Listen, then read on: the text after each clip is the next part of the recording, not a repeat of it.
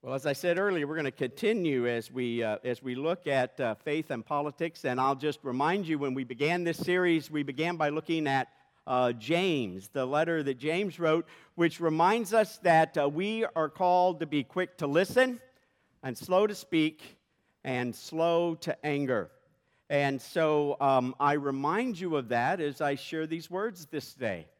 I also want to remind us last week as we began to unpack this, we talked about the dangers of giving in to political idolatry.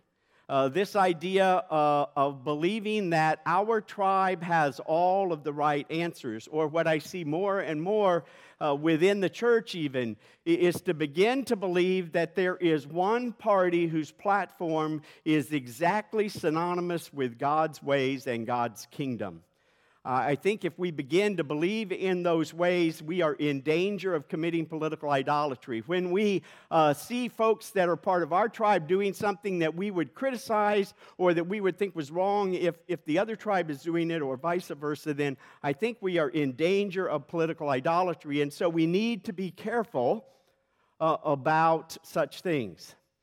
Now, some folks, I think, as they've listened and they were beginning to wonder last week, well, so are you saying that as Christians we should not be involved in politics at all? Does that mean I can't be a part of a political party?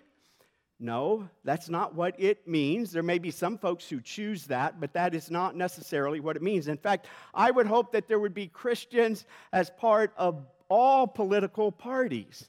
Because the reality is it's easier to speak to people within your own party and to challenge their beliefs than it is, especially right now, than across parties, because we just seem to yell at and over each other. And so it would be much better, and I think it to be true, that there are Christians in all different kinds of political parties. And so we need to be careful about political idolatry. And so this week we're going to begin to unpack, so then how is it as Christians that we can begin to participate in the political system? And what is the purpose for participating? And I thought it would be good to read from Ephesians today, beginning in chapter 4. I'm going to read verses 1 through 5. And then 12 through 16. Hear these words that Paul wrote to the early church at Ephesus. Therefore, as a prisoner for the Lord, I encourage you to live as people worthy of the call you received from God. Conduct yourself with all humility, gentleness, and patience. Accept each other with love, and make an effort to preserve the unity of the Spirit with the peace that ties you together.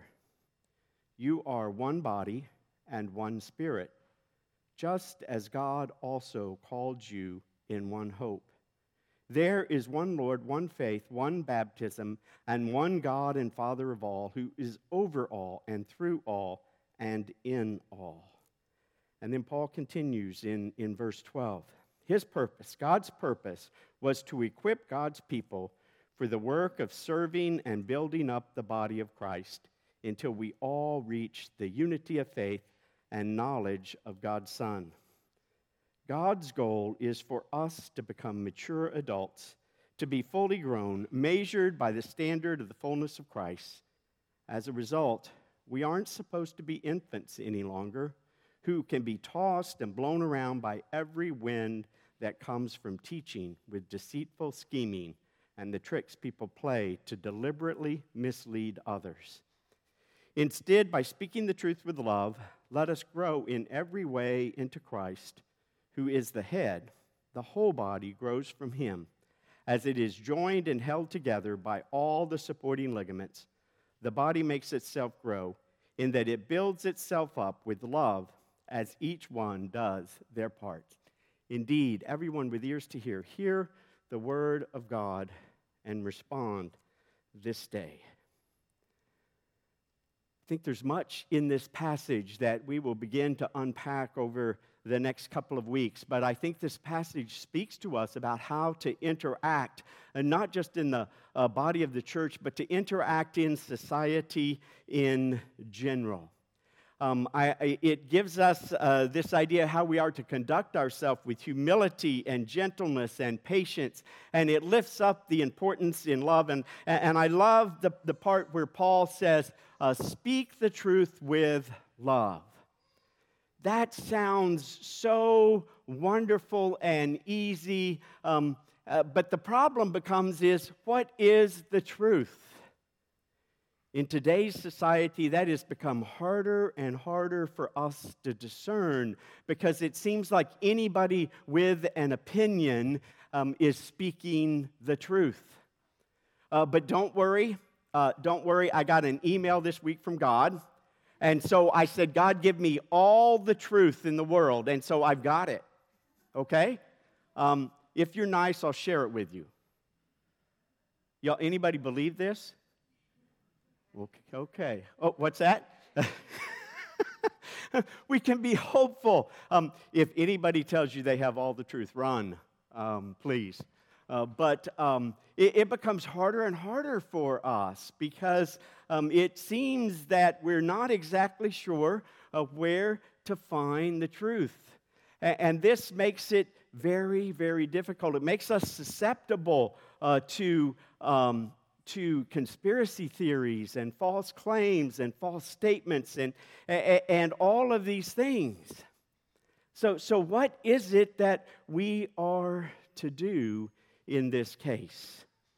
Well, let me suggest that we need to begin by having a solid foundation of Scripture and what God has to say.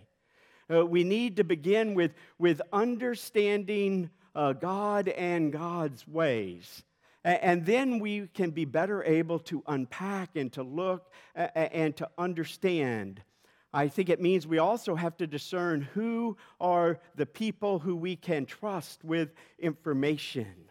I found it interesting this week, I think mainly because of the inauguration speech, which talked a lot about unity and truth, if you were paying attention. And I found it interesting that there's been a bit of discussion out there about, well, you can't have unity and truth both. And I think there is some truth in that, and yet part of that is not understanding unity. If we only understand unity as being uniform and being of the same thought, as if unity means there can't be any disagreement, then I guess that would be true. But I found it interesting. Some of the folks who are proclaiming the importance of unity and truth are some of the same people that seem to believe things that to me seem to be far, far from the truth. So how is it that we are to discern the truth? If we're going to speak into the politics of our society, what is it that we need to understand? And I just want to suggest that we should begin with three things from Scripture.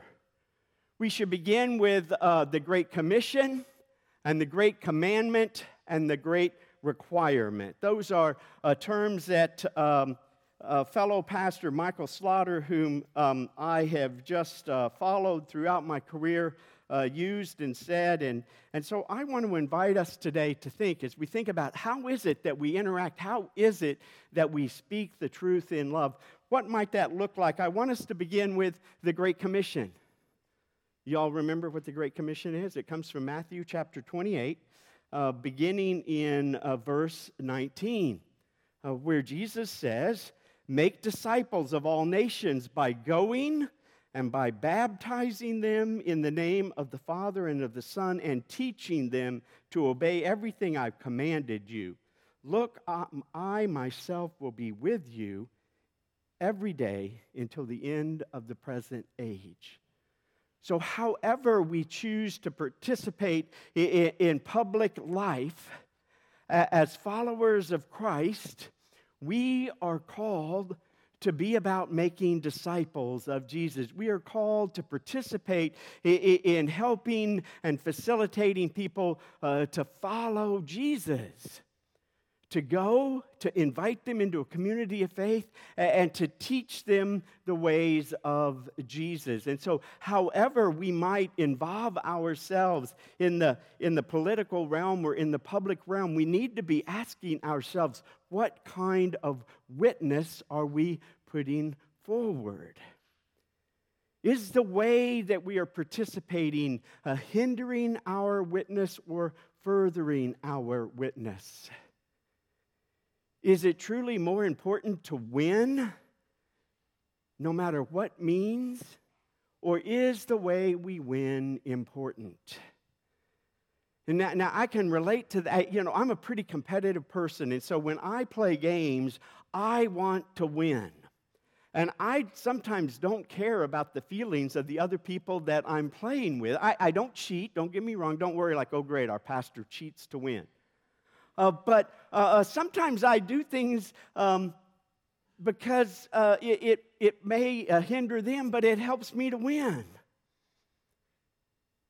And I'm not sure that always plays well when it comes to following Christ.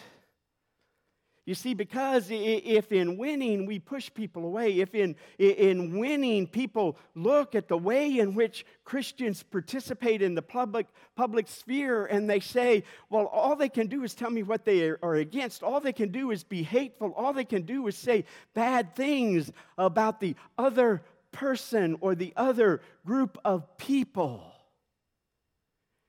If all they can do is point out the wrongs in the world, we may indeed push people away rather than draw them to Christ. And I would offer that if we look at Christ's own examples, we often see him being among the people who are hurting, the people who the religious leaders of the day would have called the sinful and the outcast. We see Jesus participating with them, inviting them, showing them a better way. In fact, I think sometimes it's because we want to teach things as if it's like obey God or you're going to go to hell. And we think our job in talking to other people is to just tell them how bad they are and how messed up they are and how evil they are and how bad it's going to be if they go down this path, trying to scare them into following Jesus.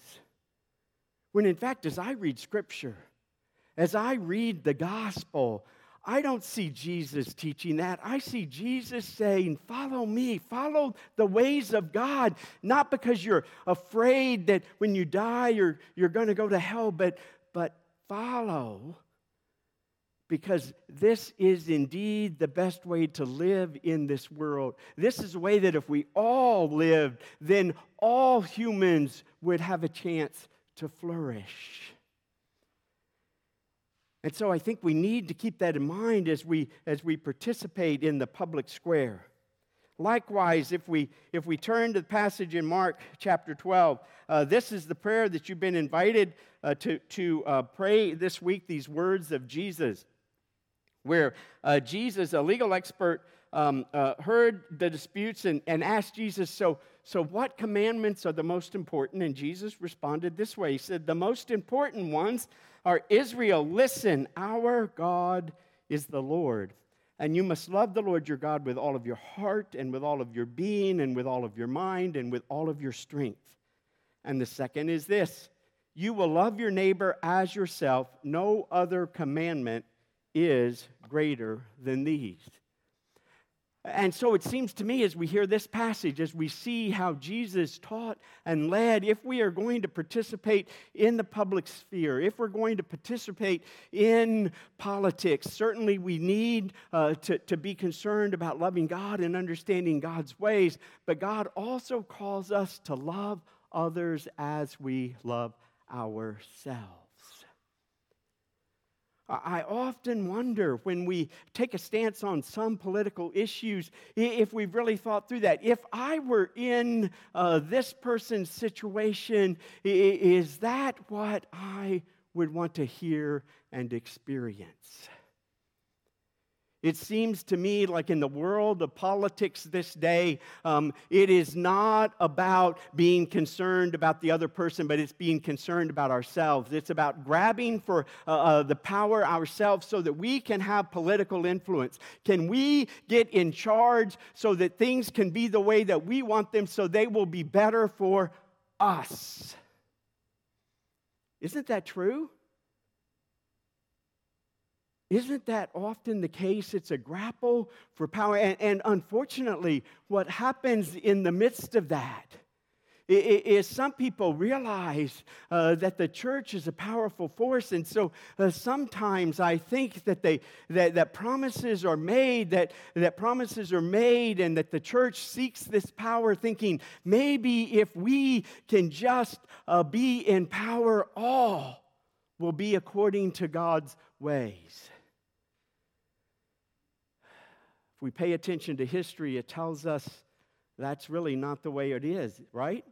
I mean, we can go all the way back to the time of Israel and to kings. We can see what happened in the days of Constantine when religion and the government were together, and things didn't turn out so well. In fact, we did things in the name of God that I am sure that God grieves. So if our desire is to have our tribe in control so that we get our way, so that we benefit, so that our way of life can continue without any changes, without ever being challenged, I think we need to pay more attention. Scripture challenges us to think of the other. Throughout Scripture, we hear God proclaiming through the prophets to Israel, I don't even want you to do your sacrifices, because you come and you do your sacrifices and then you go out and you trample over the poor and you oppress people and you don't take care of the widows and the orphans. Throughout Scripture, God challenges us not to just think about ourselves, but He challenges us to be like Jesus. He challenges us to love people, even people who disagree with us 180 degrees. He challenges us to love them. We really don't like the Sermon on the Mount because it is such in our face. We try to take that sermon and we try to spiritualize it. We try to make it as some ideal that God never really expected us to live up to because we don't like some of the things in it. Especially, we don't like it when God says, love your enemy. Pray for them. He even calls us to work for the well-being of those who we see as enemies.